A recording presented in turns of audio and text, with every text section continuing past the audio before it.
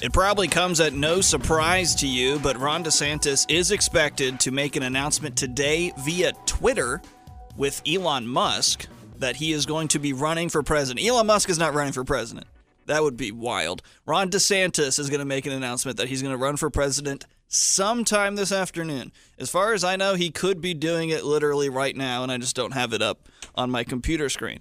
To talk about the implications of a growing GOP presidential field, I bring on Chris Cooper. He's a political science professor at Western Carolina. Chris, thanks for being on the show. Yeah, thanks for having me. First of all, it's kind of strange that it's going to be on Twitter. Usually this is at some, event venue. You got people in a crowd and they give a speech in front of all their supporters, pictures, videos, all that. This is going to be a little different.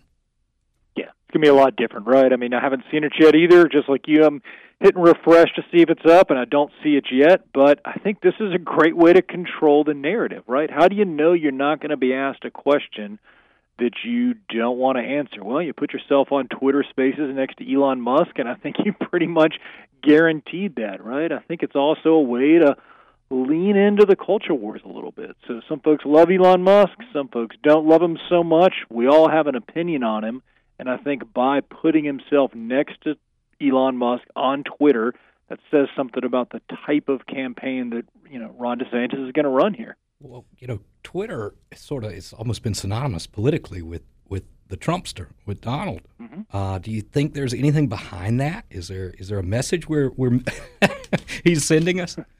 Sure. I think he is, right? I mean, what a smart, subtle dig in some ways, right? Trump was kicked off Twitter, of course, famously, and then has not come back on because he's trying to do his own Truth Social thing. So what a good little way to needle somebody without saying you're needling them, right? To show up on Twitter Spaces, on the platform that used to be synonymous with Donald Trump and is not anymore. I mean, it's a really, it's an interesting little move. It's, I don't know, it kind of reminds me of a couple in a fight, and they're each just throwing little digs at each other that not everybody else understands, but they sure do.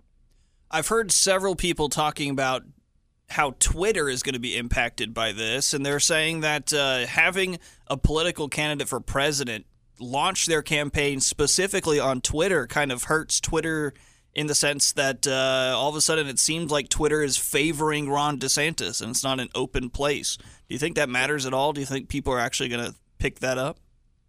I think people are going to pick it up, but I think the people who are going to pick it up were already not real happy with Twitter in the first place, right? I mean, Twitter has become, it's become politicized like everything else in America, from the kind of beer you drink to the kind of car you drive, and I think this will continue to do that. Elon Musk seems to kind of do what Elon Musk wants to do, and what he wants to do most is to get attention. So it's going to get him attention. It's going to upset some people. I think Elon Musk is probably okay with that. And for Ron DeSantis, this is just the dream, right? You're getting coverage for the announcement, and you're getting coverage for the way you're doing the announcement. I mean, this is a dream for a presidential candidate or for a campaign consultant. Let's assume this all goes through and he does actually announce and doesn't back out for whatever reason, and DeSantis is officially a candidate. That puts him up against Donald Trump, of course, and they would be the two top, at least polls show right now, they'd be the two top people right now by a pretty wide margin. What's it going to look like between DeSantis and Trump once they start having to talk about each other? I mean, it's going to be interesting, right? Trump is already talking about DeSantis, seems like as much as he can. I mean, he's making fun of his height, he's giving him bad nicknames, he's giving him the full Trump treatment. DeSantis is walking a little bit of a fine line here. It's a bit of a tightrope act. You've got to get Donald Trump's voters if you want to win the Republican nomination. So you can't attack the voters, but simultaneously you have to say why they shouldn't vote for Donald Trump, the person they voted for last time. So this is a lot tougher for Ron DeSantis, I think, than it is for Donald Trump. And then, of course, you've got Tim Scott, who just declared the other day, African-American senator from South Carolina, who's now running for president also. You've got Nikki Haley in there. Clearly, it looks like former Vice President Mike Pence is probably going to enter this race. He recently had an appearance here in North Carolina. So this field's getting big, and it's getting real messy real fast. Talking with Chris Cooper, who's a political science professor at Western Carolina. I got a question for you. I don't know if this is totally abstract or if it might be possible.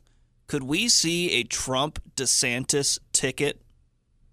Oh, man. I mean, sure. I think anything's possible with Donald Trump. I don't rule anything out as a possibility, right? So you might think, well, of course not. They're going right at each other. But look, Lindsey Graham and Donald Trump went at each other, and Lindsey Graham ended up becoming a big Donald Trump supporter.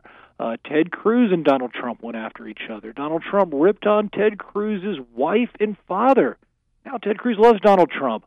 So I think access to power will make politicians do about anything. So if it ends up that that's the best way for Ron DeSantis to end up at or near the White House, I think he's going to do it. If it's the best way for Donald Trump to win, I think he's going to do it.